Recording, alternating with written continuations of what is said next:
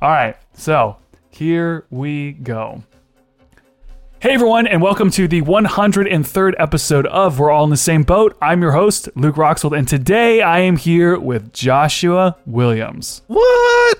What's up? Joshua is, well, you prefer Josh, right? Yeah, it sounds weird when you say my full name. Joshua. Okay, sorry. Josh is the lead pianist and singer, basically the creator of Keycentric, right? I'm not really a singer, but yeah. Okay, I'll get into that. But yeah, Keycentric is like a pet project of mine. Yeah, so Keycentric, if you've ever heard Michael mention Keycentric, this is the guy that he's talking about. He is a filmmaker, Yes. a producer of music, and then also sort of a producer of video. Yeah, I guess you could say that, yeah. It's like one of those things where it's like, if the film is small enough and you paid for the camera, you're the producer. I mean, I've done some commercial shoots for work, and I guess you could say that was a producer role, but I really don't like being called that. Okay. What do you prefer? Do you prefer director? Is that that's the title? Yeah, that you I'd choose? say I'm probably more of an editor than anything, but yeah, definitely I'm a director. Yeah, dude, editing is the most fun part for me, I think. Yeah, man. Being able to take something and shape it into something else. Well, it depends on what it is. If I'm editing for someone else, it's not as fun, but if I'm editing for myself, then it's a lot of fun. When it's like, here's a 5-hour, 5-camera multicam shoot, you're like, Nah, fam. no. Nah, fam. But if somebody's giving me like complete creative freedom to just go in, then it's fun, you know? What is, in terms of projects, like something that you did for somebody else, what kind of projects have you had that have been fun? Like, I'm trying to think of, for me, I edited like these soccer camp videos, and so I got to just put whatever music I wanted, and I could edit it like a trailer, and so I had a lot of fun with that. And we both know something like a giant multicam shoot, that's boring. Right. But did you have any projects that you thought were like way more fun than the others? Probably my favorite project was kind of like a side project we were doing at work for a company that we were kind of growing inside of our other company. Okay. And we basically had a deadline for our managers meeting to like present something for the company to kind of show what we were doing. So me and another coworker, we basically put together a quick script for what we thought the brand would look like, because we were basically building the brand from the ground up. And we came up with this whole idea. We wrote the voiceover in like 20 minutes. I recorded the voiceover. Oh, really? So I did the voice. So I do voiceover for work a lot. And then I just took stock video and found this really dope music track, and I was like going in on the thing. Dude, This is one of those things where it's like, how much time did you have to work on this? I did it in like an evening, because so like it was. Isn't that crazy? And then like sometimes projects like that go so much better. Yeah. Than any other project you could But the possibly thing is, I do. had all the materials, though. That was the thing. Like, I could find things easily. When you can't find stuff easily, it's a little harder. But Well, I was basically... when you have, like, that time pressure, Yeah. it's like, I gotta get this down. I don't care if the stock footage isn't perfect. I gotta get this done now, so this is gonna have to do. Yeah. But I was still somewhat meticulous. But yeah, that basically was, like, it was due tomorrow. So I'm like, I'm going to stay up late and finish it, because... I do like to separate work and leisure time, but I was really excited about this project. I was like, I'm gonna finish it. Recorded the voiceover, did the edits, added my music, presented it at the managers meeting, and everybody was like, "Yo, that was dope!" And like, what is it that you do for work? Like, what is this company? You don't have to tell me the name of it, but oh yeah, so I work for a real estate company, and basically I essentially head up the media department. And that's basically what I do. My title is Director of Creative Services. So initially, I started off as a videographer / editor, and I was the only one on the team. And then we had a lot more work, so I basically became a manager and hired someone under me, and then I hired another person under me, and eventually kind of headed up the media department. So that's what I do for a living, creating like commercials, social media marketing, stuff like that. it's such a cool title. Just that alone, being like, director of media, media? Creative services. Creative services. Yeah. You're like, I'm a creative. Yeah. I serve the creation. Yeah. I mean, I'm kind of like, in some ways, a go-between between departments, like communicating with the web team on projects and, working with my video and media team to kind of coordinate stuff. So, now it seems like, I guess I didn't even quite finish introducing you. But yeah, he does music, video editing, and you just started a podcast called Young Creative Hustlers. Yes. We'll talk about some of what was involved with that. Just not like I didn't have that much to do with it, but I did have a conversation with you, and we'll tell that story later. Okay. But you've done stuff with YouTube and just all sorts of stuff. It sounds like you just kind of got your hands in a lot of different places. Yeah, man. You must get bored. And you're like, I gotta try something new. Is that true? It sort of, man. But if I want to start at the beginning, it all began really when I was 5, or maybe younger than that. Like, I've always been kind of naturally gifted at things in the arts. Like, I mean, I did pretty well in school, but like everything I did was creative minded. Like, started playing piano when I was 5 years old. My parents saw that I had kind of a knack for hearing melodies and kind of playing it back. Mm-hmm. And so they put me in piano lessons, and I loved it. And I would always kind of take pieces and kind of make them my own. Even if, if I was reading the music, I was still from a young age, like, okay, I'm going to do this the Josh Williams way, Yeah. Yeah. And then in fourth grade. You're starting your brand as a child already, Yeah. And no, like, honestly, like, when I look back, that's basically what I was doing. I was kind of branding myself as this pianist that always would kind of add a showman quality to whatever I did. Because a lot of pianists I knew, they were, they were classically trained as well, but they played everything very straight and they just kind of did it. But when I played, I was always into the music, like, because I love rhythm, and I started playing. It's just so much. I try to explain to people, like, so, like, I play guitar, not anything extreme, but I do enjoy playing. Yeah. But I hate just sitting and looking at my shoes and playing. Mm-hmm. Like, I'm always moving around, and like, it's like when the music's playing, I like moving with it. And so, like, when you play, I've seen you play, like, you're very much, you move around with it. You're like leaning down on the piano and playing the notes, Yeah. Which makes There's no other way, man. It turns you into a character, it turns you into someone who's like so into the music. Right. I like that. So, but anyway, so you're anime, you're a kid, you're learning to play music, and you're really shining with that. But so what else? What happened after that? Yeah, I picked up drums in the 4th grade, so I started playing drums, and throughout school, I was in the percussion ensemble. I did all the bands. I was in the jazz band, learned how to play drum set. And piano wise, I was playing for different choirs that we had at my homeschool co-op. And so I did a little bit of everything, man. And I did a couple of side projects playing for like kind of a gospel choir when I was like maybe 14. So music was like a big part of when you were a kid. Like, that was your thing, was music. Yeah, man. Music was it. And honestly, the only reason I really didn't pursue it in school was I feel like, I'm not throwing shade at my parents, but my parents were kind of like, yo, a lot of musicians are struggling. They're not, making a living. A lot and they're not wrong. Yeah, they're not. Yeah, no shade at all. Like that is straight up facts. Really, but from a young age, they said musicians don't make any money. They were right, but still, right. And so, like, from a young age, I was like, I want to be the exception to the rule as far as the creative arts. Like, I wanted to find a way. I kind of vowed that I wasn't going to take a job that wasn't within my skill set, because I grew up seeing so many people that were in their 40s and 50s.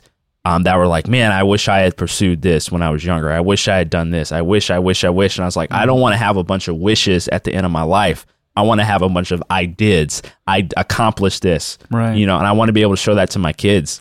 So when I was young, I kind of like, probably in high school, I kind of shifted towards filmmaking because filmmakers make a living. And so I was like, it's like, what thing could I possibly be that will make more money than actually, technically, I think filmmakers can technically make more money than musicians but in like, general, because like so many more people need, like, if I was going to find clients, it's like trying to find clients that need a musician, and then try to find clients who need a video edited, like filmed and edited. Right. And I feel like I find way more. Right. But you're right. Even then, it's like...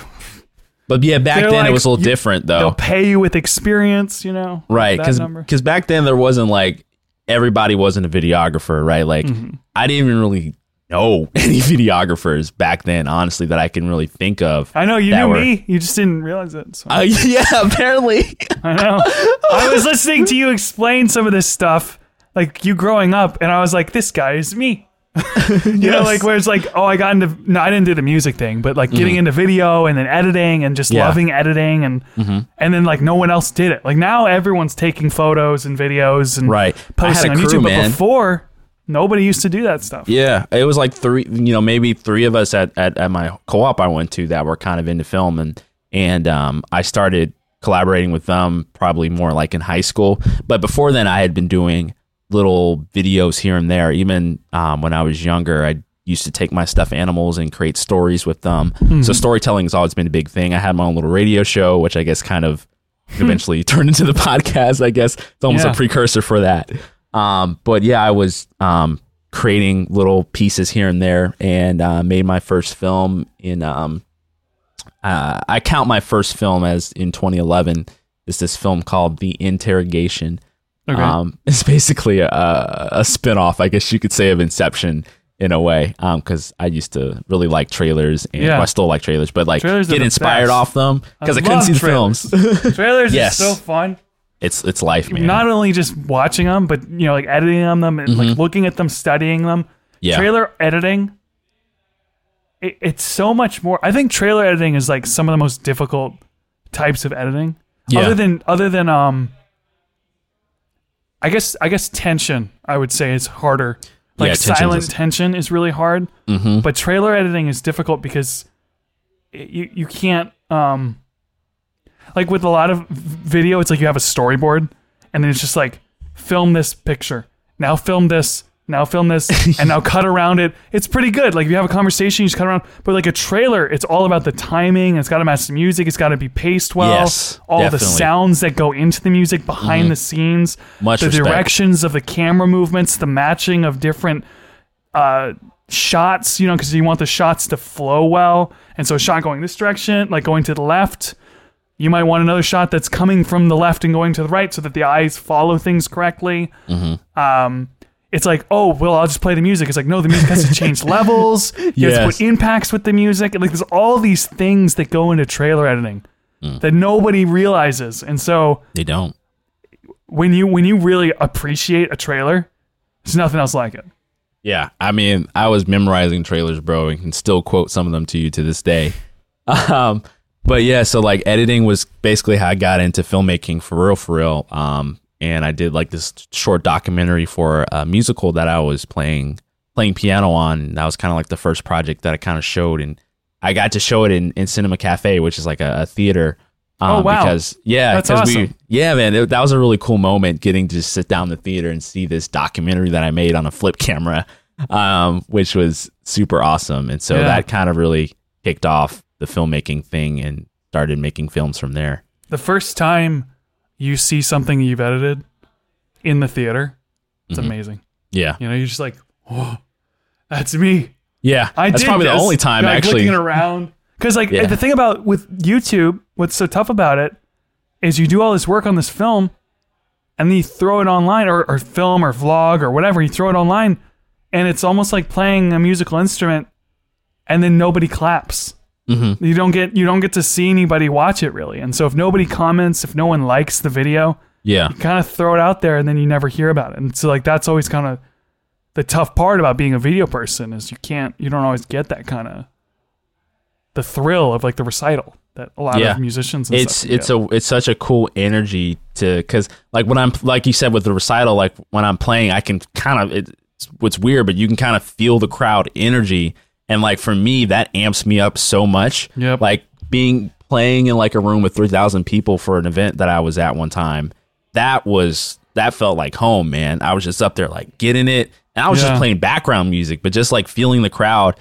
And then being in the room to watch one of my films is an incredible thing, dude. It's nerve wracking at the same time. But then when you hear that applause at the end, bro, it's like, whew. Yeah, it is. It's so frustrating though because like as you're watching it, it's like every little mistake you're like, oh, I can see that. Oh, that cut. Yeah. I didn't quite get that sound right. Or it's like the speakers. You just want to turn around to the sound guy and be like, hey, the speakers aren't. That was supposed to be more boomy. That didn't sound right. Yeah, because it's like you edit the video to sound good in your headphones or your at home monitors. Yeah. And so when you play in the theater and it's like it could sound completely different. And so Yeah. Most of the time, nitpicking. though, when I played something in large spaces, it's actually made my stuff sound better. Most of the Well, that's time, good. I can only think of a few instances where it was like, "Oh, this mix is garbage." Like this really screwed up. I really messed up. Right. Most of the time, it kind of covers like the quality of my mic. It kind of like masks around it, which is great because like all that bass response. Now, why do you think if you started off with music, I can't imagine playing an instrument in front of 3,000 people and feeling that energy and getting the applause and all that stuff. I can't imagine it. I've never done it.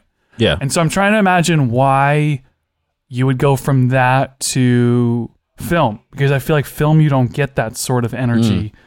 I get that energy myself when I'm Yeah. at home editing, but I don't get that energy because I don't get to watch most of my movies with other people. Why do that? Why would you switch to that? I don't know if it was even a switch because. Other than the money. Oh yeah, it definitely wasn't that. And I guess in a sense it was in my mind subconsciously. But I feel like part of it could be the money, but Yeah, I don't know if it's really if you a don't love switch. editing, Yeah, you won't just Yeah. you might as well give up. because like I had been into filmmaking when I was younger. I didn't do it as often as I did music because music was like a twice a week thing. So I was constantly doing it. Film, Right. I didn't really have a camera until like my own camera until I was probably about 15 or 16, which was that's when I really started getting into film, because before, like, my parents had like a little DV camera, but I didn't know how to transfer it onto the computer to like get the footage off of it. Like I probably really didn't start making videos for real until YouTube came out in like 2008. Like I started my first channel then, and I had aspirations to be a full-time YouTuber, but I never was consistent enough, although I did make quite a few videos. But honestly, I felt like the guy was calling me into film, and that was kind of another reason why I kind of switched over it. I felt like if I couldn't do music for school, I felt like film was another avenue because it was something I was really passionate about, and that's how I kind of made that switch in high school to start doing more filmmaking stuff. So I guess I'm trying to kind of picture the whole story from start to finish. So you're young, you're playing piano. Then you get some exposure in music, you get a taste of the arts and performing, and then you get your camera, and then you said you started making films in high school? I'd say more complete films, because before it was kind of one-off. I did a few stop motion things on my webcam, Yep. like kind of like you. We're the same person, man. I know, man. And I really didn't. What was the question again? Well, it's not exactly like a direct question, so it's gonna be a little hard to answer. But like, Okay. I know where you end up. Like, I know more of the direction your life goes. Yeah. Right. Like when you went to school and then you made this film that we'll get to. So I know where you end up. Right. But I'm like trying to bridge one to the other. So like I it sounds like through high school you started doing like more serious films, and like did you have a big crew of people that you did it with? And Nah, like, bro. how did you build that? Like, I always had the issue because I couldn't find anyone who was into it like I was. Yeah. And so I had kind of like, I got made fun of on set. They were like, "Oh, hey, Luke, it's Luke the dictator. I mean, director." Because I was yeah. always like, like, I was kind of high strung like that too, man. yeah, because it's like I wanted it to be good. Yeah. I had to like loosen a up a little crew. bit. I had a crew, man. I had like, well, I don't know if it was really a crew, but I had like, we had this company called 3CG Entertainment, which was basically me, my friend Michael, my friend Andrew. And that was kind of like my core crew for creating stuff in high school. So it was as far as, like, four people or three people? Three. It was three. I was So the third you and one. three people. Oh, three Yeah. people total. Okay. Yeah, three people total.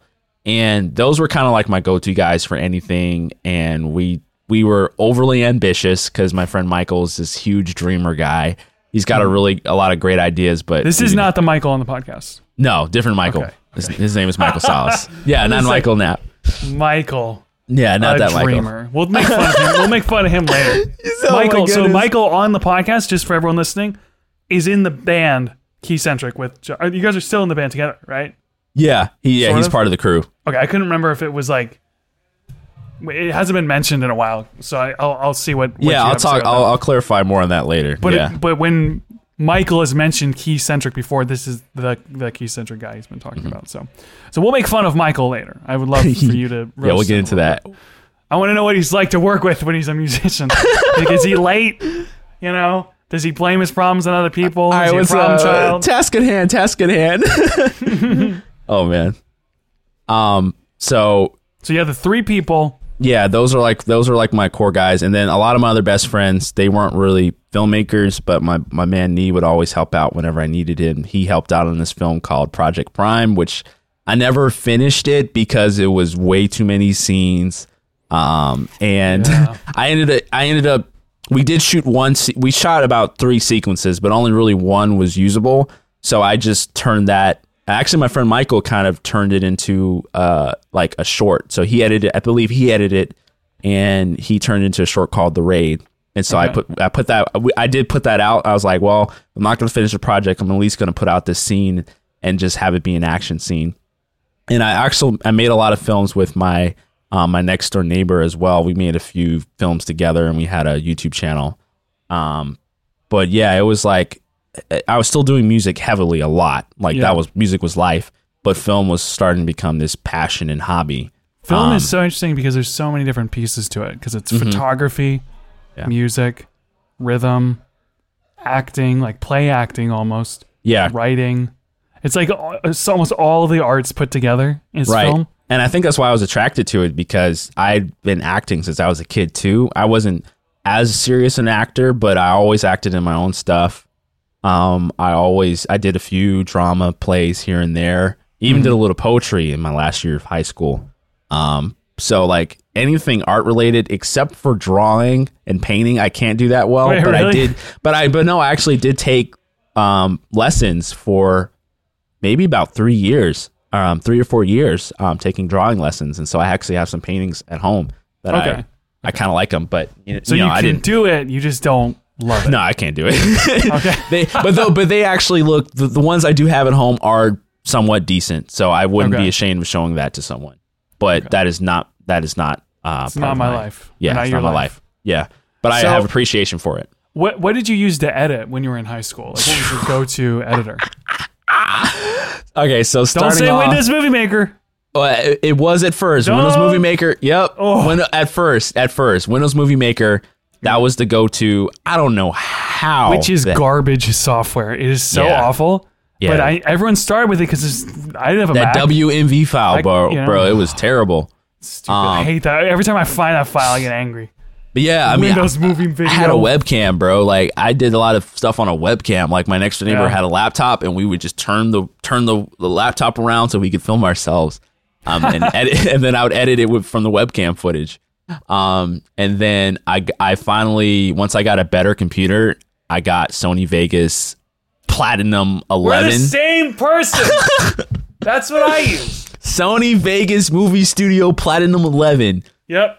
I think I used the same one. I think I used 11. I had the gray box. Vegas is good. Yeah, Vegas was actually really good. Yeah, I wish I always wanted to get Pro, but yeah, man, I was using Sony Vegas Movie Studio Platinum 11, and that joint got me through, bro. That got me good well into probably like my sophomore year of college before I stopped using it. But they wanted you to use Final Cut or Adobe. Adobe, but it's way better than that. So, but I use Sony Vegas. Like I know I used Windows Movie Maker, and then I got like a free version of Premiere. It was like Premiere LE, like the light edition.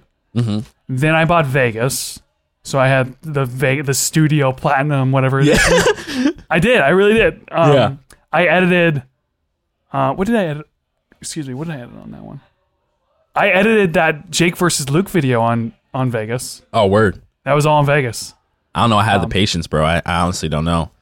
But I mean, like, so you had Vegas, and then in school you started learning Premiere. Yeah, and there were a couple other programs, one-off programs that I used somewhat in between there. I used. Have you heard of HitFilm? Yeah. Oh, it used to be called FX Home. Yeah, That's what I used for my special effects. Yeah, bro, come on. I did the lightsabers with FX Home. Bro, my friend gave me a copy of FX Studio. I don't remember which one it was. It was one of the lower versions, but I did this kind of really VFX heavy shoot right when I started college, and I did all my special effects in there, bro. It was painstaking, but I somehow made it through. I mean, now that you have like the what is it? The After Effects and Premiere collaboration, like the way you can just like swap out compositions. Yeah. But like back in the day, I had to use FX Home. I'd have to like render out a piece of the clip, send it down, pull it in, re-render it, pull it back in. Yeah. Such a pain. Yeah, but man. Like it looked good. Like the lightsabers I did, everyone loved them, you know? Bro, I did like a whole interactive Avengers fan film thing. Really? Where you could choose to be either I was trying to do the main 4 Avengers, but I kind of lost them. We never finished shooting it, but it was like you could be Hulk or you could be Thor. I did all these lightning effects in first person. Bro, I don't know how I had the patience for it, man. But I mean, it looks alright, but like, you know, I was just. Did you like fall out of the special effects? It didn't keep your interest as much? Yeah, it was too time consuming for me. So basically from there on out, if I did VFX on a project, which I did a lot sometimes, I would basically watch a tutorial and then just do that effect verbatim and maybe change a few things. But like I would always just kind of do it a project by project basis. I never planned it out. It was always like, okay, how can I shot something, how can I achieve this effect? And I was somewhat smart about it. Like I did watch tutorials on how to shoot this shot. But a lot of it was just figuring it out as I go. Yep. Yeah, I mean that's it. I feel like when you're younger, it's just like digging around on a piano. Where it's like you just kind of have to want to do it. Because if you don't want to do it, that's like okay. There's so many people that talk about video or like, I want to be a director, but you have to just like doing it. Like I, for fun, will just pull footage onto my computer and just mess around with it. I'll put headphones on. I'll do it for 4 hours. I just get sucked into it. Yeah. It's so like addicting, you know? And if you're not like that, or if you don't find ways to like enjoy it in that way, I don't know. I don't know how you could do it because you just got to spend so much time just messing around with it. Yeah, for me, jumping a little bit ahead, but for me, it's kind of transitioned to the project basis. Like, what project am I working on? Like, I want to do some audio dramas and I want to start writing those. And for me, it's like really about the story now. I'm not necessarily like, I'm going to be a director. Like, no, I will direct films, but I'm going to be doing this, and this, and all these other things. But you want to create something that's entertaining to people. You know, like, I don't know, is that your main goal? Like, what's your... I think you asked me this question on your podcast, but like, why... Dang it. Hang on, I'll steal it.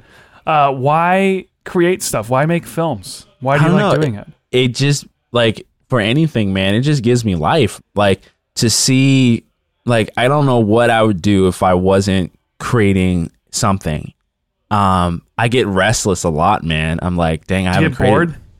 No, I don't know if it's bored, but it's more like, man, I haven't created anything in a while. I need to go create something, and I'll just go do something. Like, I don't care what it is. Like, whether that's just testing out some audio software and doing like a short little audio skit or something. Actually, but that's what I mean. So when I say bored, I don't mean like sitting at home like, ho hum, what shall I do?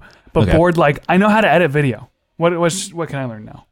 I don't really know how to, like, that happened with my podcast where I was like, I know how to do video. I want to try something else. Let's try talk show, radio, like podcast. I think it's a little bit of that because I do remember I'm a researcher on topics.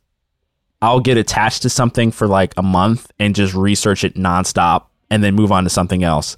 Like, I'll research how to create, I'll watch a ton of tutorials on VFX or whatever. And then the next month I'm trying to learn VR filmmaking. And then I'll jump to, how do you create audio dramas? And I'll go learn a bunch of stuff on that. And so there's something about like the obsession. It's like for some reason you just get into it and you're just like, I gotta figure this out. And like all these, and also now I have all these things that I want to do just floating around in my head. And I'm like, okay. And I have like a list of, I haven't done my live action comic book project yet, as far as like using images and then creating basically a motion comic from regular images. So I haven't done that project yet. Still haven't done my VR project yet, although I bought a 360 camera. So but I like these things that you just, I think there's something about the itch, because I have the itch right now where it's like, I gotta do something else. Yeah. What can I do? It's also like, and it's also like, I feel like, God has called me to like share positivity with people and share inspiration, and brighten people's day, because I'm a very happy-go-lucky person. And so even in my interactions with people, I'm always trying to get someone to smile and like, brighten their day. And so like, I think that bleeds through the art that I create sometimes, like especially with my music. And that's really another thing that brings me joy, is to like share the love of God with someone and brighten their day and make them know that everything's going to be okay, even if it's like a silly short film, but it made them laugh. Right. That gives me joy, Now, you started this podcast, Young Creative Hustlers is what it's called. And can you give me a synopsis? I could basically say what it is, but do you have like an official synopsis of what it's supposed to be? It's a podcast for young creatives who are looking to make a living by their art and by what they do. And that goes back to when I was young, feeling like, man, I'm not going to take a job where I'm not using my creative skills. And, it's not necessarily I'm making films every day, right? But I'm using these skills for video editing. And now I've learned social media marketing from doing my job. And I can use that and not be bored all day, because I am being challenged, and it is hard a lot of the times, but I'm making money from editing videos. Yeah. Like yep. I have a 9-to-5 job doing that, and I could be ungrateful about it. Well, I'm not creating narrative projects, right? But like I can narrative project. No story. No, but I'm not. But at the same time, I'm not working at Chick-fil-A. No offense. No, do what you got to do. Don't get it twisted. Everyone's like, "Excuse me." I'm saying don't get it twisted now. But like for me, like that's always been a dream of mine, is to be able to create, and have those times, because even I do have times where I get to do super creative stuff at work, and I'm getting paid to do that, and that's amazing. Mm-hmm. Even outside of just getting paid, it's like so many people spend all day at work doing something they hate doing. Exactly. And so it's like, if you enjoy it 50% of the time, that's insane. Because some people hate their job all day. They get to exactly. I've been in jobs before where I sit down at my desk first thing in the morning, and the first thing I do at the job is go, "Oh, I don't want to be here. Time for a break." It's like, when's lunch? Like as soon as I sit down, and that's just not a good way to live. Because it's like, well, you're spending 8 hours a day, 40 hours a week, a good portion of your life unhappy at your job. And so if you have a job that is enjoyable at least part of the time, and then like even just semi-enjoyable most of the time, that's a blessing just in of itself. Exactly, bro. Because like I said, like I've met so many people that have been like, yeah, I wish I had really pursued what I wanted to do or whatever. I'm like, I don't want to be that guy. Yeah. Not going to be that old man. What do you not want to be? Like when you pursued this, it sounds like you want to be in the arts, but you don't want to be in a cubicle. You don't want to, you might be in a cubicle, but you don't want to be, I don't know. I'm trying to think about myself too. Like what's there's a good exercise to do to say, what is my heaven and what is my hell? So it's like, if I could visualize the worst life I could possibly have, my hell, what would it be? Yeah. Right? And it's like being worthless, not being good at anything, not having any friends, being isolated in my room all day, every day, feeling pathetic, like all these things, like what's my worst life? Yeah. And then on the contrary, go, now what's my best life? What's heaven for me, on this earth? And then compare the two and say, okay, so now that I know that this is where I don't want to be, I think I said this on your podcast about going east and west, where I said, I want to know what direction I'm going in or want to go in, so that if I'm going in the wrong direction, I at least know, I'm supposed to go that way. Yeah. Yeah. So it's like, this is hell, throw it over there. This is heaven, throw it over there. So if I start doing something that I know is pushing me in towards hell, like my life is hell, then I know I'm doing the wrong thing. And so for you, what I'm asking, I guess, is like, how do you know? Like, how do you know when you're heading in the direction that you want to head in? Is it a feeling? Or like, I'm sure you get outside counsel. Your parents had some insight on when they said, music, don't do it. Do something else. Talk to me about that. Like, how did you get where you are? What made you end up down this path other than the curiosity? Yeah, man.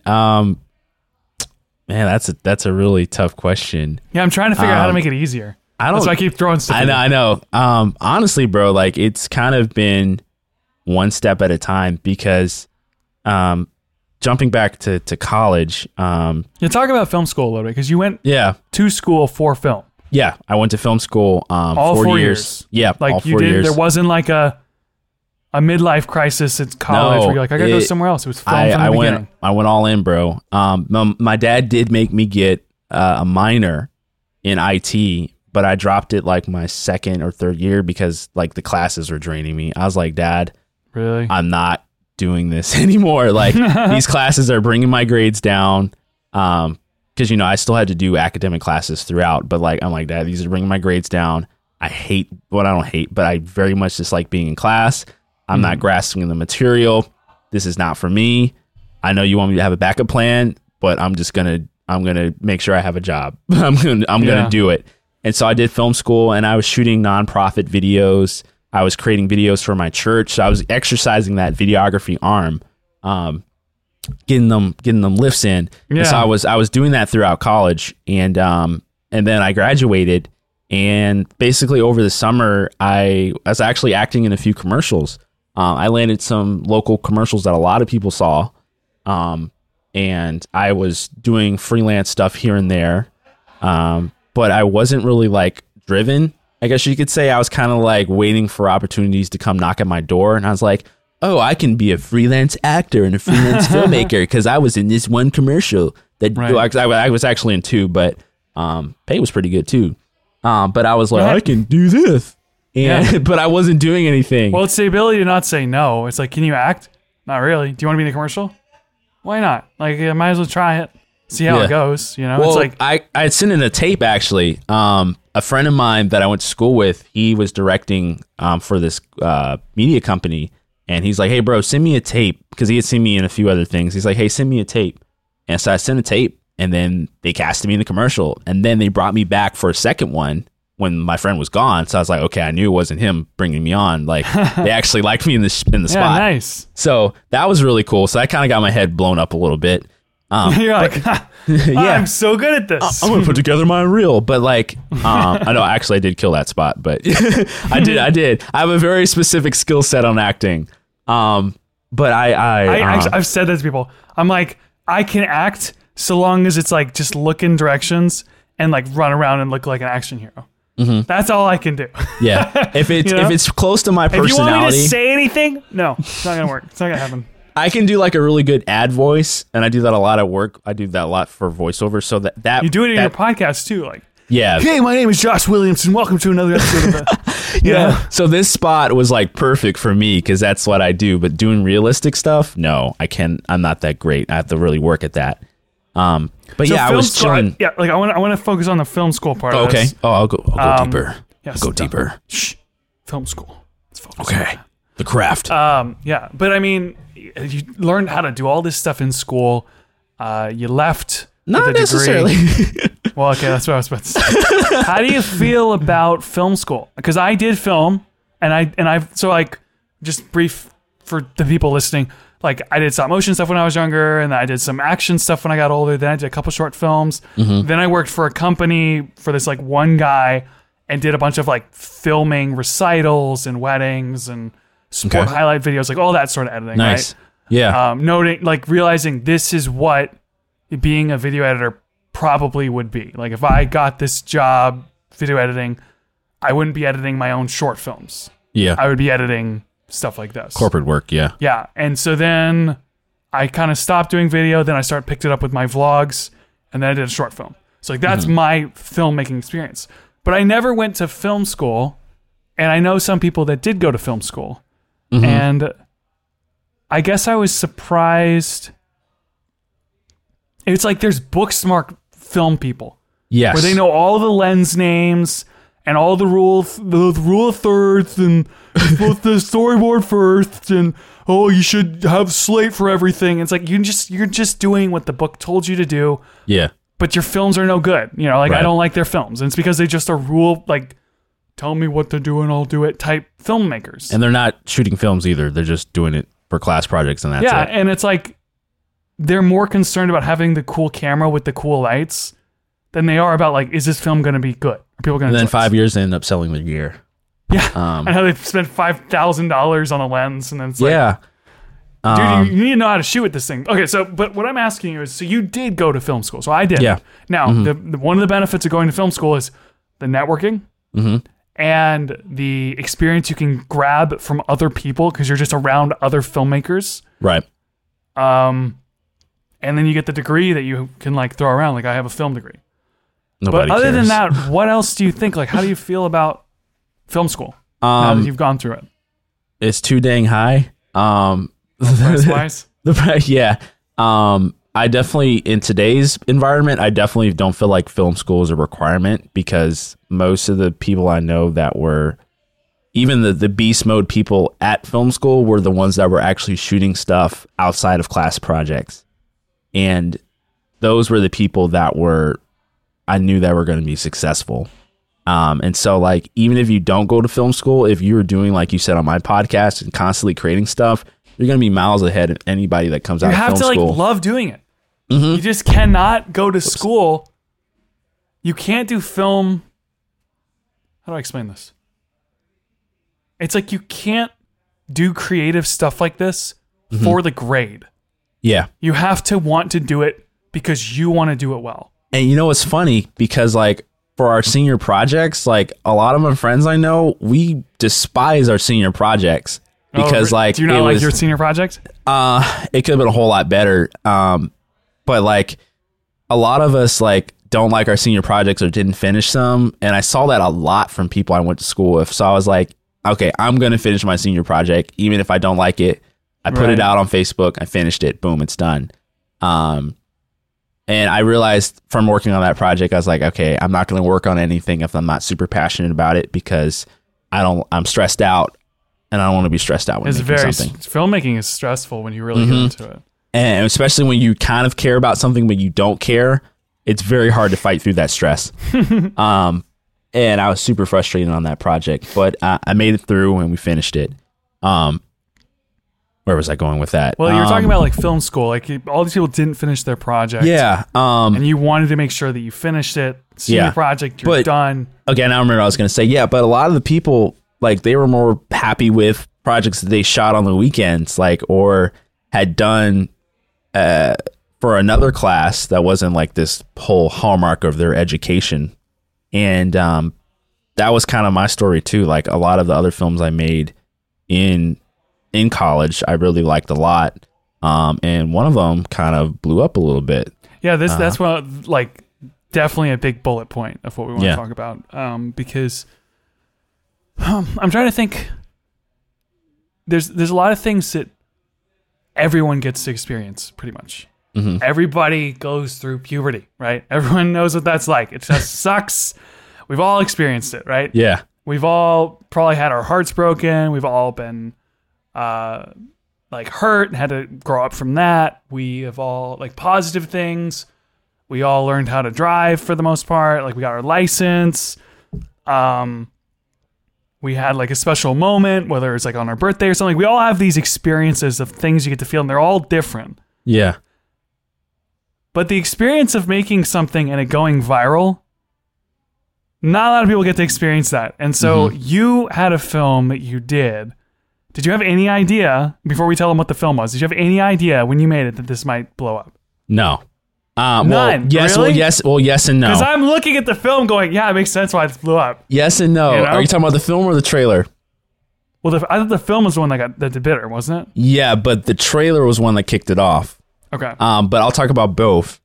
But making the trailer, I knew that it could be something, but then making the film, dude, I was depressed. Wait, really?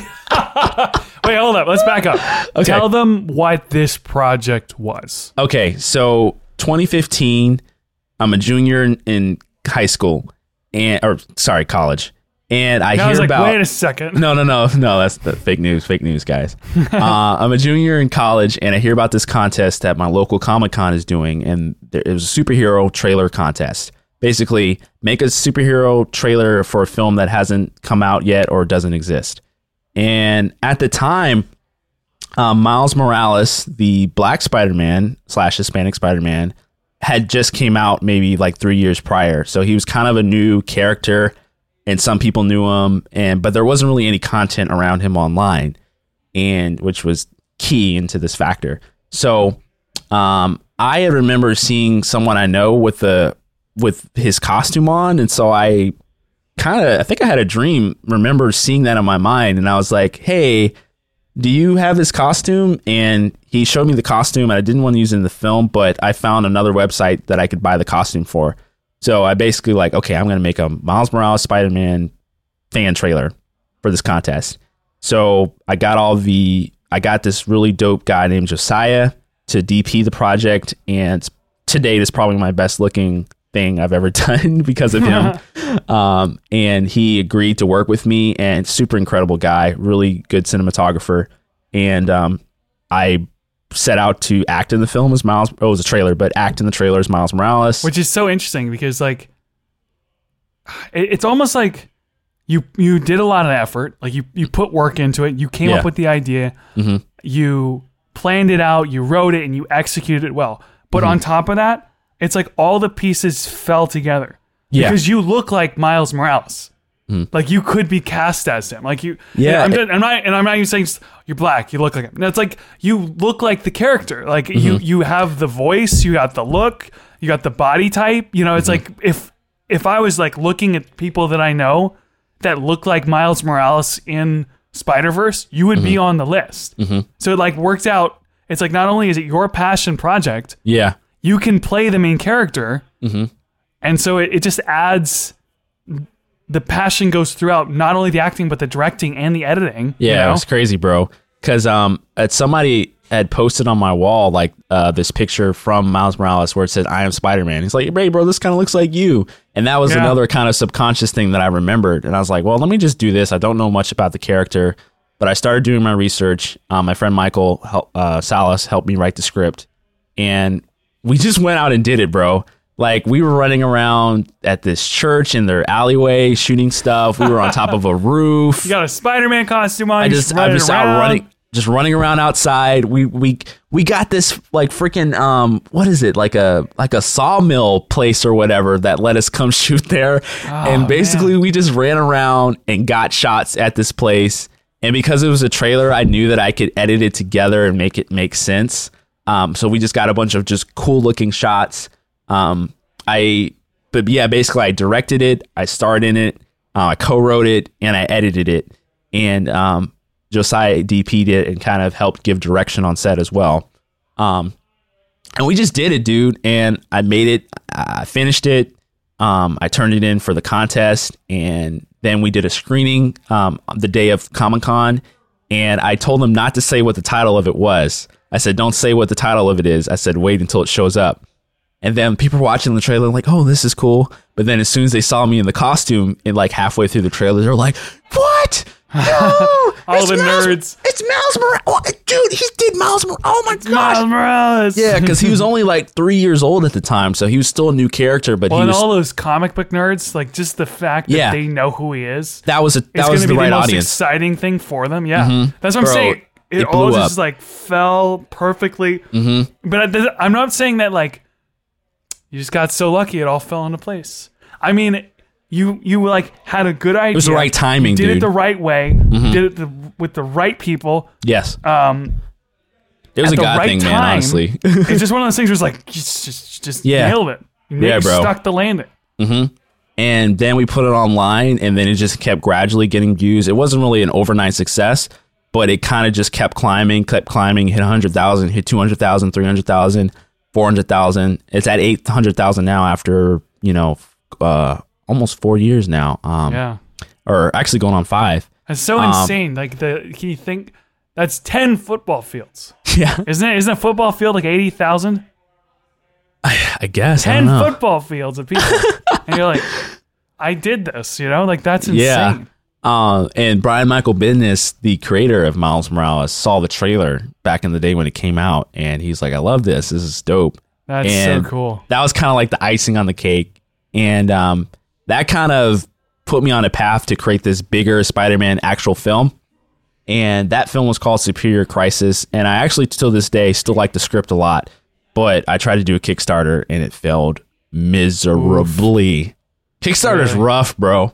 Yeah, I'm so afraid of doing something like that, and then it doesn't work. You got to have your list together, but you got to have your people together beforehand. That was the thing I learned. I know, because it's like for some reason, nobody wants to be the first one to give money. Mm-hmm. You got to have people set up the date. You got to have first, you need an email list to actually be in communication with people that want your product. And then you got to have a specific launch strategy. But I could just kind of put it out because I got, 500,000 views that people were just going to come donate to the project.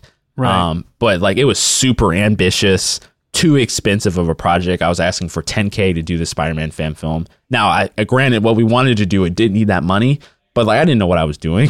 Right. I would have screwed that. At least you tried it. Yeah, I did. You're right. I did try it and scarred me for life from Kickstarter. You're just the walk of shame away from it. Bro, I think we raised maybe $80 at the most. After the first day, it just tanked. Not even 1%. Nah, I don't think we hit 1%. Well, we may have. You know what? I think it was around maybe 145 at the most, I think. But it failed miserably. And from there, I was like, dang, I want to make a Spider-Man film, but I can't do this. And so I rewrote the script, made another film. Wait, what kind of crazy stuff was in the first script that would have cost $10,000? SHIELD headquarters, as far as interior shots, Superior Spider-Man arms, because Superior Spider-Man was in the story. Who's Superior? I don't know who that is. He's basically when there's in the comics where Doc Ock basically takes over Peter's body, and he says he's going to become the Superior Spider-Man and basically become a better version of Spider-Man than Spider-Man was. Spider-Man with the octopus arms. Well, later on, but it's basically Doc Ock inside of Peter's body. And so that was a whole comic book. People hated it. Some people loved it. But the character always intrigued me because of how ruthless he was, because he was kind of a ruthless version of Spider-Man. And so I was taking the Spider-Man No More storyline with Miles Morales and adapting it with adding Superior Spider-Man in the mix as a Spider-Man that kind of appears. But yeah, it failed miserably. And so then I wrote another film and we were getting ready to shoot it, but the script just sucked, honestly. It didn't have my heart and passion into it. Right. Then it was one of those things. Hold up. I have so many projects like that where I'm editing, yes. Directing, yes. Cinematography, yes. And then it's you got to write a script. I have to have a story? Yeah. What? And I hate that because I'm not a scriptwriter. Mm-hmm. I mean, it was cohesive, but it was just I don't want to make this. This doesn't intrigue me. And then we ended up writing a 4-part miniseries, a 4-part miniseries. I didn't know all this. Yeah, all dude. This process. Yes, we wrote a 4-part miniseries and we started shooting it, and I didn't know what the heck I was doing because I wasn't organized. And we shot maybe 2 scenes for that film, and I used it in the promotional images though. Now, so for the actual film, this is the Spider-Man. It's how long was it again? I watched it a while ago. It's about 8 minutes long. Yeah, and it's got Miles Morales. You play Miles Morales. And how was the production on that? I watch my film I know you watch any film and it's this seems simple. They're in 2 locations. It's whatever. But it's dude, just so it's all when you the get pain. to a certain point in film, you're just I'm tired of. Dude, there was just so much pain leading up to that because the miniseries fell apart. Some of the crew I was working with was kind of not committed, and so it kind of fell apart there. And I was basically I wasn't on my own, but I only had a few people that wanted to help out. So we rewrote the miniseries and basically into an 8-minute film, and I went and got 2 locations, or no, it's technically 1 location, and then my friend where we shot the rooftop on the first trailer let us come back because it was his dad's church, and so they let us come back and film there. And basically the whole film was shot in 12 hours maybe, but it was a 10-hour day and then a 2-hour day. It was madness, bro, because we were trying to do fight 6 or 7 beats of fight scenes all in one day, scrambling around with 3 characters that are fighting each other. And it was like, what'd you guys do for like audio? it was all done in post. Oh, really? Every single thing in that film was done in post for audio, bro. ADR? The entire thing. No. I heard horror stories about ADR, but I was like, nope, I'm going to nail it. I was like, I'm going to get it. I'm going to nail it. And I did. And I was like, we went to the studio and I was like, okay, I have to watch it again because I watched it on like my phone. Yeah. You can tell in quite a few spots that it's ADR if you really listen to it. But most people didn't notice. Yeah, I didn't notice. Yeah, if you go back and watch it and you're ADR though is such a for the just audience. So ADR is isn't it? It's called automated dialogue replacement. Automated. But it ain't automated though. Automated dialogue replacement. So you basically take a clip of people saying their lines, and maybe they didn't record it very well, like the audio was off, and so you go into a studio and you have your actors re-say the lines, you re-record the audio, and you put it over the video. Yep. And it's such a nightmare because human beings are so good at recognizing the movement of the mouth. Mm-hmm. And so if it's off even just a little bit, everyone notices. Yep. There's at least 3 shots where I'm not happy how it turned out. But most of it, I'm like, I was in a mask. And so I got away with a lot of it. Oh, that's true. Mm-hmm. I forgot you're wearing a mask for most of it. Yep. So that helped with help get away with some stuff. So all the audio in that movie is in post? Or is some of it? Even like the room tones and everything? Yep. I made sure Footsteps? Yep. Everything. Every single thing.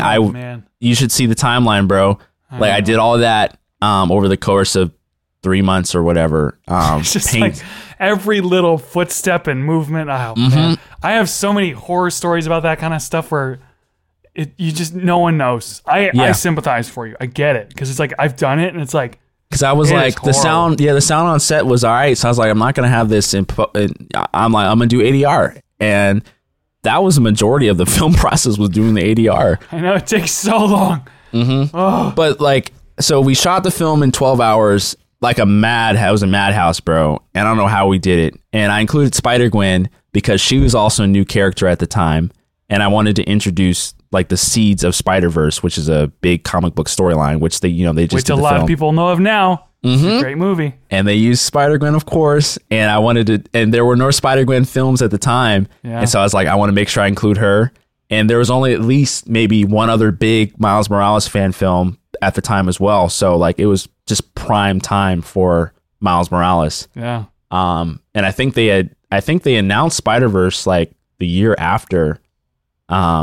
And when Spider-Verse came out, like my views spiked up again because of those search terms. Yep. But anyways, editing the film, I was so depressed. I was like, why? Because when I wrote the script and when we shot it, I was trying to have it be super serious. And the way the shots looked and the way the edits were turning out, it did not match up the vibe at all. So literally, dude, I was depressed. And then one day I was like, well, what if I added voiceover like the Ultimate Spider-Man TV show where he does fourth wall break, although I'm not a big fan of that show, but what if I did like fourth wall breaking stuff and like added commentary as Miles Morales to what was going on to kind of lighten the tone. And once I did that, everything clicked. Really? Everything clicked. And I was like, oh, I can edit it like this and I can turn these moments into this. And one of the moments everybody loves and quotes in the film, I say like, bruh.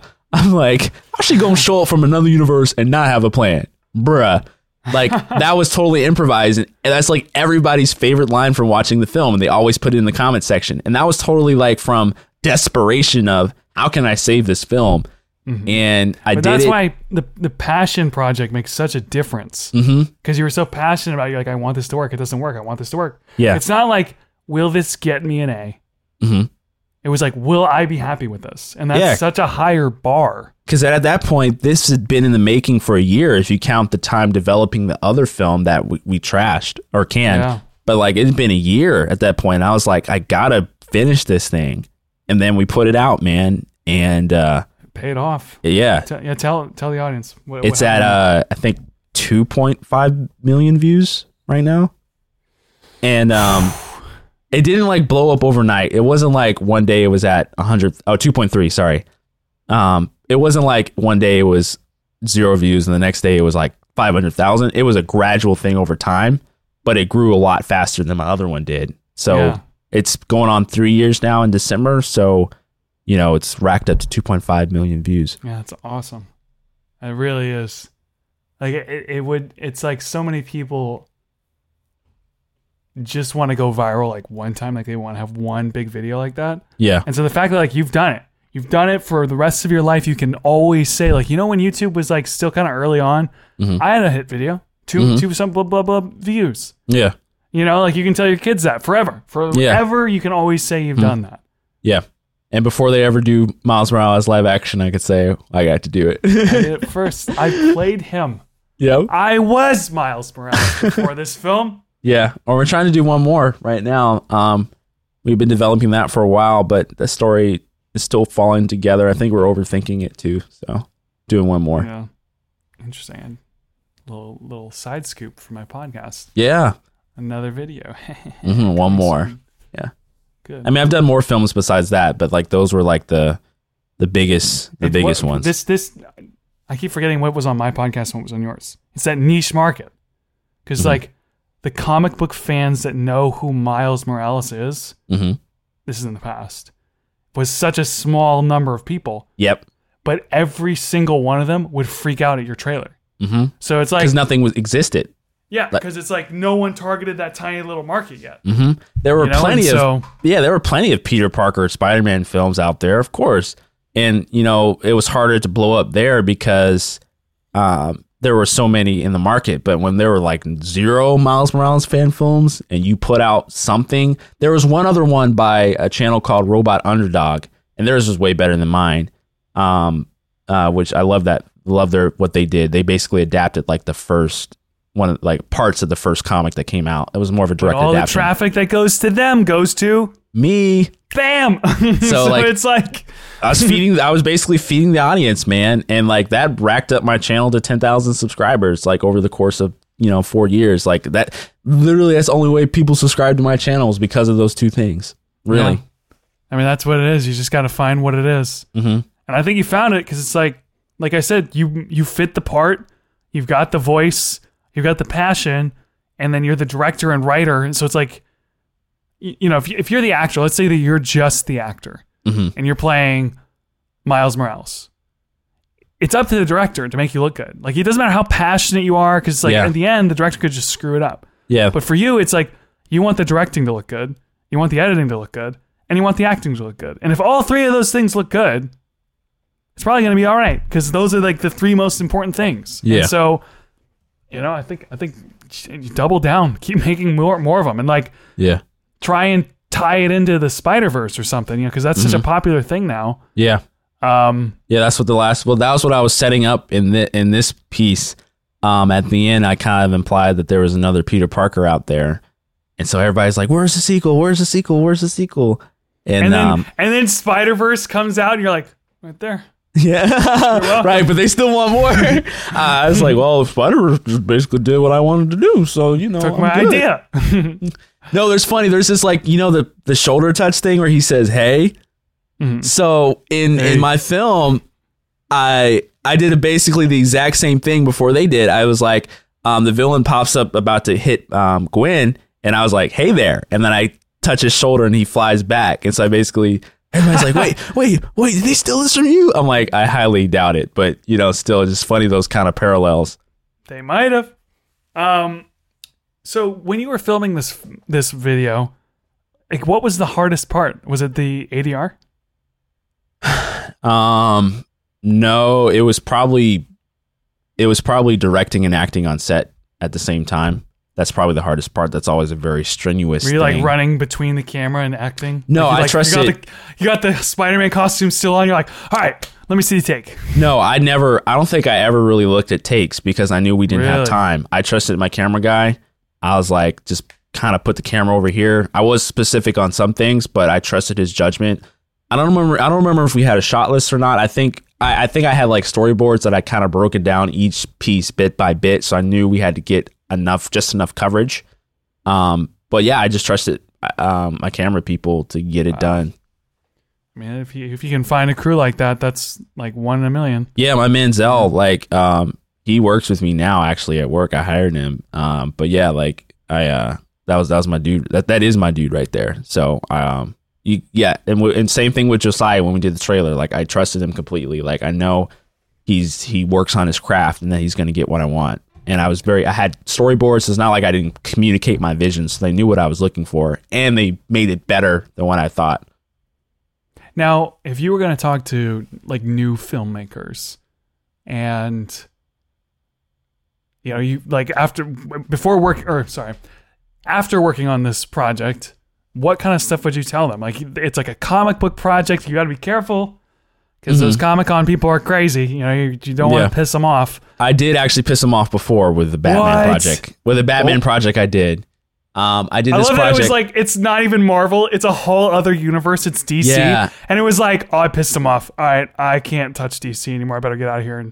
Well, that's Marvel. Because the bar has been set so high for DC fan films. There have been so many dope DC fan films that have come out. Oh, fan films. Yeah. I thought you meant films. I was no, I'm talking about DC fan films. The bar's not that high for DC. No, dude, there's some pretty for Batman fan films in particular. There are a lot of high budget.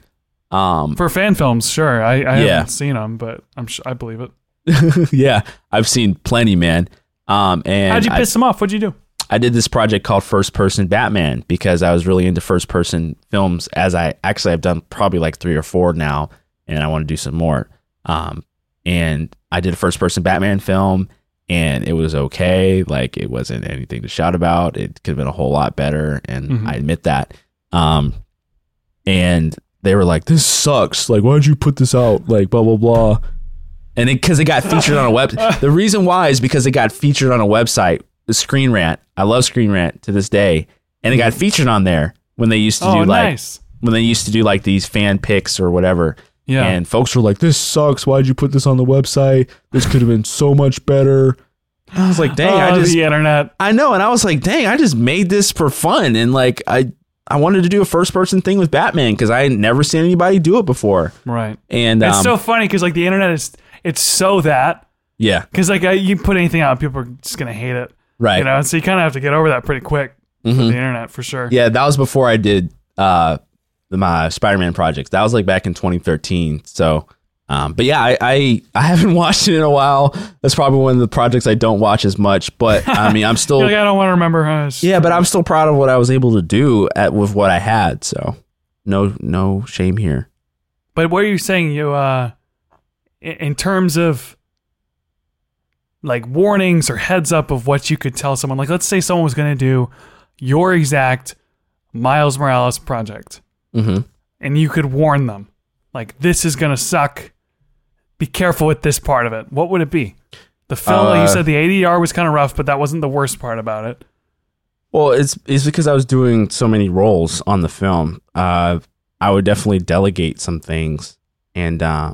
Holding on to too much at one time, Well, it's hard to let go, man. Like you're like, no. In this case, it was like we didn't really have anybody else, so I kind of had to do what I had to do. So I don't know. In other cases, yes, it has been me holding on to things, but in this case, it was more like I didn't have anybody else to rely on. Could someone take the stuff I have? Because I mean, when I was doing that Kickstarter, bro. Like, I had a whole crew lined up for the Kickstarter thing. Like, I had my production designer, I had my cinematographer, I had my editor, and all this other stuff lined up. So I was definitely had no problem with delegation. But, like, when everything fell apart, it was kind of like I was left alone, basically, and me and my close friends that I had. So, if anything, I could just warn them of. I don't really have any warnings. I'd just say, like, do something you really want to create. If you really want to do like a fan film for a character, be smart about it. Get your script down first. Don't piss off the fans. Yeah, That's like film death. It depends on what it is. Like I said, I would not touch Batman ever again. I would never touch Batman. Well, I don't know about never, but if I didn't have no money behind me, I'm not going to touch Batman. Find characters that are easy to do. Probably street level characters are probably easier to pull off. And find something that's a little bit obscure, but, not too obscure that people don't know what it is, and, feed that audience. I know I have things that I would tell my past self, like, don't worry so much about whether or not you can do it. Just give it a shot. Like playing music live. So I probably would be more into music right now if I had just done a show. But I always told myself I was too afraid, like, well, I'm not ready. I'm not ready to play yet. I'll get to it. And so I never just did it and just screwed up and then got over it and kept going. Yeah. And so I would tell my past self that. Do you have anything like that you would tell your past self? Or past self, like your young self? Very few things. There are a few things, though. You're like, I've done everything right, Luke. I don't need it. Well, I don't know about right, but like as far as like going out to do something, mostly everything. I probably would. There's a scholarship I didn't apply for, which I should have applied for. I know that's one thing I do think on to this day. I probably could have shot more. I was kind of scared to rent out equipment from the school until like my junior year when I had to. I probably would have shot more stuff before then. I probably wish I would have learned more about entrepreneurship and building businesses. Oh yeah, the business side of back things. during that day, because I didn't learn any of that until like after college. And I don't think you don't learn that stuff in college. Yeah, don't get me started on ranting about college. But even then, I had to like seek this stuff out. Like I didn't have that interest in it, and I said I wanted to accomplish this, but then I wasn't doing any research on how to get there. Well, I remember like I was telling freshmen. I was a senior, I was graduating, and I was telling them if I could change something about, or like if when I was a freshman, what do I wish someone would have said to me? Like I'm a senior, they're a freshman, I have the opportunity to tell them something. What would I have wanted someone to tell me, basically? And so I told them, always say hello to people and always remember their name. So remember everyone's name. Always say hello to them no matter what, and use their name, right? Doesn't matter if they remember your name. You just say hello to them and you remember their name. Yeah. And then go out, make mistakes, try things, like don't be afraid to do things that you might fail. And then I said, and don't assume anyone's outside of your friendship league. Because there's so many people that I just assumed they're too cool. There's no way, because I was young and I was like, they're not gonna want to be my friend. They're gonna think I'm a nerd, or they're not gonna, right? And then like by senior year, I was like, they're my best friends and they're not any different from me. And I just assumed that they were outside of my league. Yeah. And so when it comes to filmmaking or like any of that stuff, it's like, I feel the same way where it's like, don't assume you can't do it, because I think people underestimate how much they can actually do. Now, I'm not one of those people that says you can do anything. You put your mind to it, you can do, it's like, dude, you can't be a quarterback, or you can't play, you can't be a wrestler. And it's like, why? Because you're short. You're like 4'5". You can't do it. You're not built for it. You can't, that's something you can't really do. So there is limitations. It's like, why can't I swim as fast as Michael Phelps? Well, he's got longer arms and like longer legs, and it's just, I'm not built the same. Right. So there is limitations. You might not have even the intelligence. Like for me, I might not have, like the ability to read and retain information, so I might not be a good lawyer or something, right? So I understand that. But what I am saying is you might not be able to do everything, but people would be surprised how much they can actually do when they really try it. Yeah, man. That's been the story of my life, bro. Being stretched to try new things and seeing what happens. I mean, and like it worked out. Like they said, the viral video, you got projects under your belt that you're proud of. You started this podcast. Your podcast sounds great. Thank you. You got the motivation and the drive, and like that's a big part of all this. I'm proud of you just as like a friend. When I talked to, so basically, actually, we didn't talk about this on your podcast. We should have. Oh yeah. Dang. Well, they'll just have to listen to both podcasts. So, I hadn't met you before when you were really young, and like, but we didn't really know each other. I just saw you around, and then Michael, who's in your band, was on my podcast. Who's funny because I actually met Michael at a wedding. That's how I know him. Met him at a wedding. Yeah. And so I knew Michael, and then I went to Michael's wedding, and then you just showed up out of nowhere. You're like, "Hi, you're Luke, right?" And I'm like, "Yeah, hi." And you're like, "I'm Josh." I'm like, "Actually, yeah, I remember. I knew you. Like, I saw you around before." You're like, "Really?" And then you started talking to me about my podcast because you heard of it, and then you were talking about trying to start your own podcast, and I just was kind of like, go. Yeah. Do it. Don't wait. Just get started. Just start releasing stuff. And I was surprised you listened. Like, you literally just went out and started recording and have been releasing, 6 episodes now? Is it 6? Yeah. Mm-hmm. Yeah. And I guess this is a good point to talk about it. Like, what is this podcast that you're doing?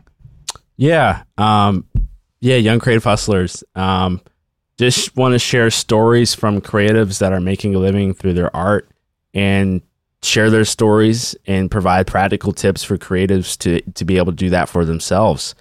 But why? Why is this something that you decided you wanted to cover? Do you have an interest in? Yeah, I mean, that's been my life, man. Like, that's where all my skills are in the arts.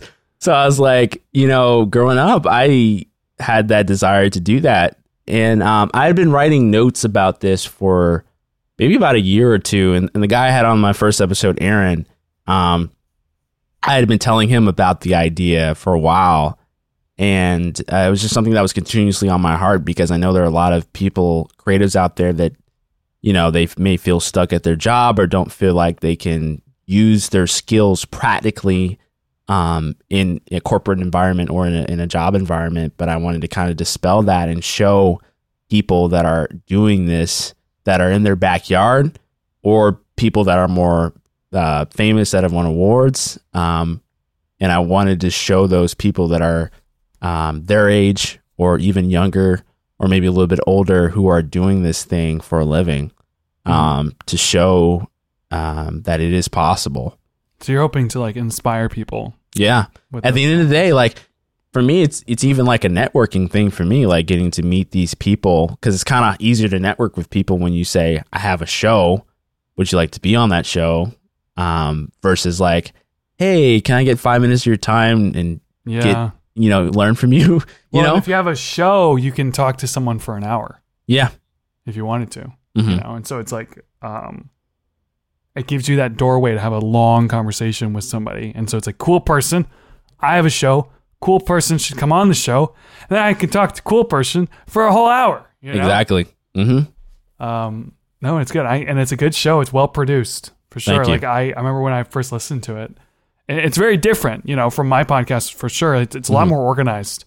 I mean, my podcast, I have reasons my podcast is the way it is because I want it to feel organic and fun. Yeah. And I think I capture that. But I mean, it's like a radio show, right? Like you listening to radio personalities talk. I'm personally not the biggest fans of those type of shows. I'm very informationally focused. Yeah. So I'll zero in on a topic. Yeah, my podcast is a bit more like a Rogan podcast. Mm-hmm. And then your podcast, I don't know a good example, but it's very straightforward. This is the information. This is the person. This is what you probably want to know, and I'm going to get that for you. Yeah, because those are the shows I listen to. Exactly. Yeah. Yep. And they're just different brands. Mm-hmm.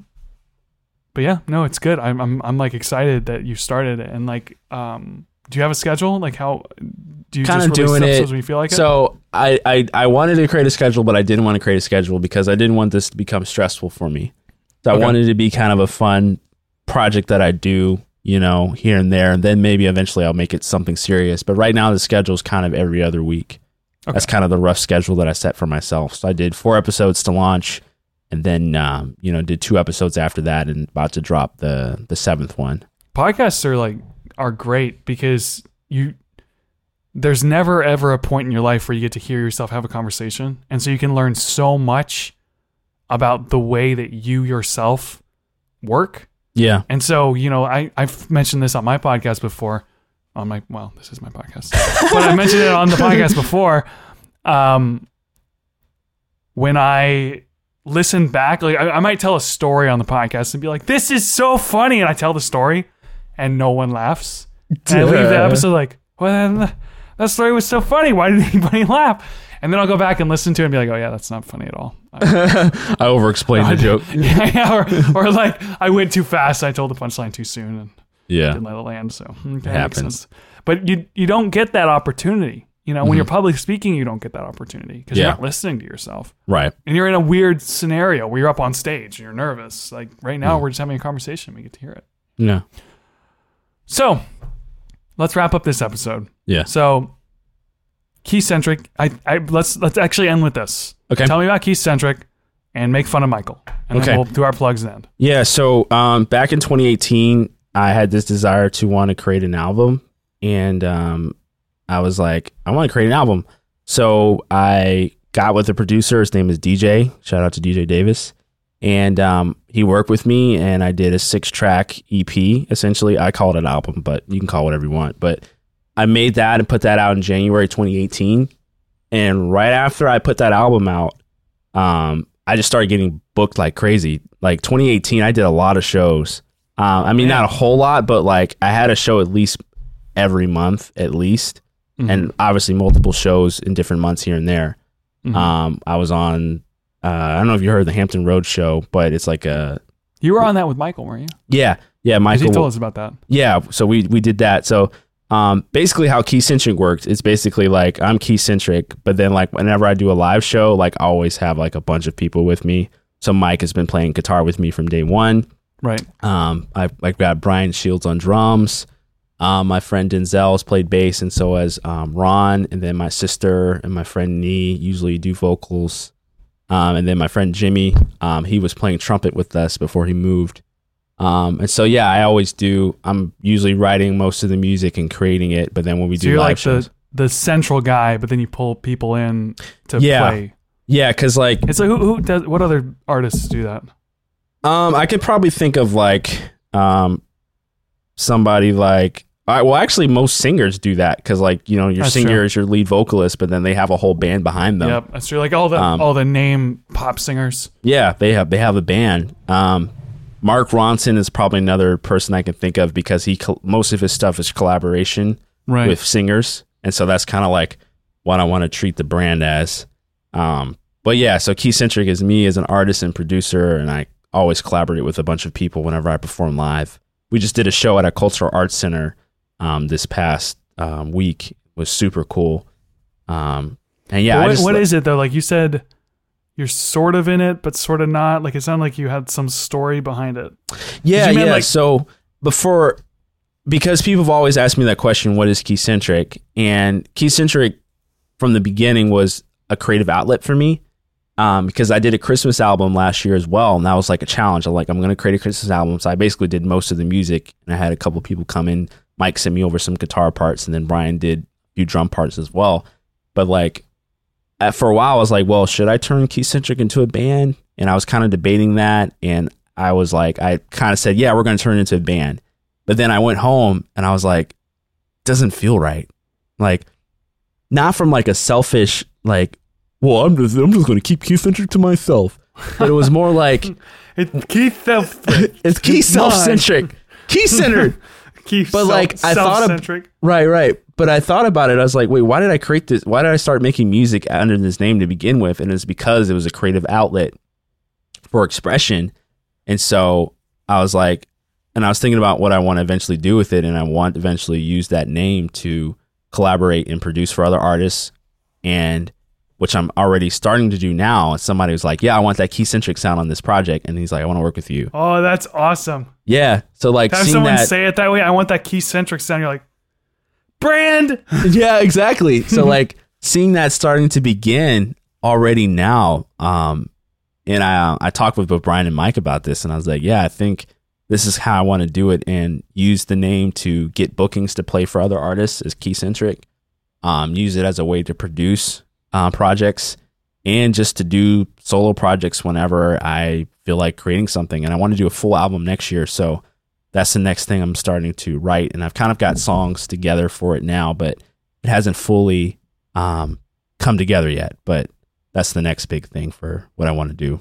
Yeah. Doing a sort of a Christmas tour too. I booked some shows, and I'm going to be doing that. It's awesome. It's like so much. It's like I haven't even played one show. So just the idea of being able to play a bunch of shows is really cool. Yeah. You know, it's like it's such a freeing way to just show off your talent. You know, Mm-hmm. It's like you get the applause, you get to perform, you get the recital. You know. Yeah. Make fun of Michael. What's he like? Does he show up late? Does he mess things Mostly up? everybody shows up Trying to late. think of So the things he does on the podcast. Like, does he mess up the sound somehow? Oh, Lord. Does he forget to upload his audio? Okay, I'll get Mike on one Roast him. thing. He's not here. I'll get him on one thing. So sometimes my songs are very specific when it comes to like the chords that you or the notes that you would play depending on what the chord is. And so like sometimes Mike kind of plays notes that are kind of outside of what they should be, and I'll look at him like, bruh, like did you practice? like did you practice, Mike? We've been doing the same song for a year. He's like, I'm just jazzing it up a little bit. I was like, but it's Shaking the it wrong. up. I'm super anal on music, so I'll hear something. I'm like, that's not what it's supposed to be. That drum part should be 4 on the floor. I tell Brian all the time, 4 on the floor. That's how this song. I'm very super specific. What's 4 on the floor mean? Basically means like if you're in the time signature of 4/4, 2, 3, 4, 4 beats in a measure. Yep. The drum part, the bass drum would be doing 1, 2, 3, 4. Oh, so it hits every single beat. Because for me, that drives a song, and I'm super particular on that. A lot of my songs have that because that's like disco music. It's like boom, Yeah. Boom, boom, it has that boom. Yeah, it's driving. Yeah. So that's usually the one thing I'll get Mike on is like, you played the wrong note. You have to be super specific. It's jazz, but it's not jazz. It's jazz, but don't jazz it up too much because we don't want that kind of jazz. No, it's funny though because I could roast Michael because it was like the first couple of episodes he had something go wrong with every single episode. Oh, so my. he became the problem child. That's funny. Like that's what he was known for. Then he got good, and then Michael is the only person on the podcast that sometimes agrees with me. Yeah. That's true, Luke. Yeah, I could see that. No, Mike's the best, man. I met Mike in 2014 at a show, and from the moment I met him, I was like, I gotta work with this dude again. And so he came. He came and played at my church for a few summers for some events we had, and then when I was starting to make music, and I was like, I want to start this doing live shows. I was like, I called him up. He's been on board since day one. So, thank you, Mike, for everything you've done, man. Yeah, he's been shouting you out for like a year now. Like, not on every episode, but like since he's been with you, when you guys were doing shows, you shout you out quite a few times. Mike is a really good guy. Super happy for him. All right, Mike. So I hope you enjoyed that. I know he's listening. But anyway, okay, let's wrap this up. I know I said that earlier. So, Keycentric is your band. Young Creative Hustlers is your podcast, and where can they find that podcast? They can find it on Apple Podcasts, Spotify, Stitcher, Google Play Music, or Google Play Podcast, whatever it's called. Yeah, I don't even know what it's called, honestly. I always just call it Google Play. Yeah. I don't know if I've ever even seen my podcast on Google Play, but I know it's on there. It's on YouTube too, but I haven't uploaded the last episode yet, but it's on YouTube. Most of them are. Okay. Good. And then how can people find you? Like Instagram, Twitter, whatever. Yeah. Any other plugs? Anything else? You got a show coming up, so like anything you want to plug. Yeah. So many things. I'll do 2 things. Okay, for the next 5 minutes, I'll go through. No, so if you want to see my films, it's youtube.com/Josh Reels, and that's JOSHREELS, like films, reels. And then you can follow me on Instagram at Josh Reels, and on Instagram as well for my music at Keycentric, KEYCENTRIC. You'll see my goofy face up there playing the piano a lot. Awesome. All right, guys, go follow him, support what he does, and listen to my episode on his podcast. Yes. Which is hopefully out at the same. I'll talk to you after this podcast to figure out when you're releasing, and we'll try and see if we can coordinate something. Sounds good. But yeah, go check out his podcast. Go follow him on Instagram. He plays music. He's really good at everything he does. Like I said, specifically go follow his podcast because that's his like newest project. Yeah. I'm on there. You can listen to me. You can listen to other people.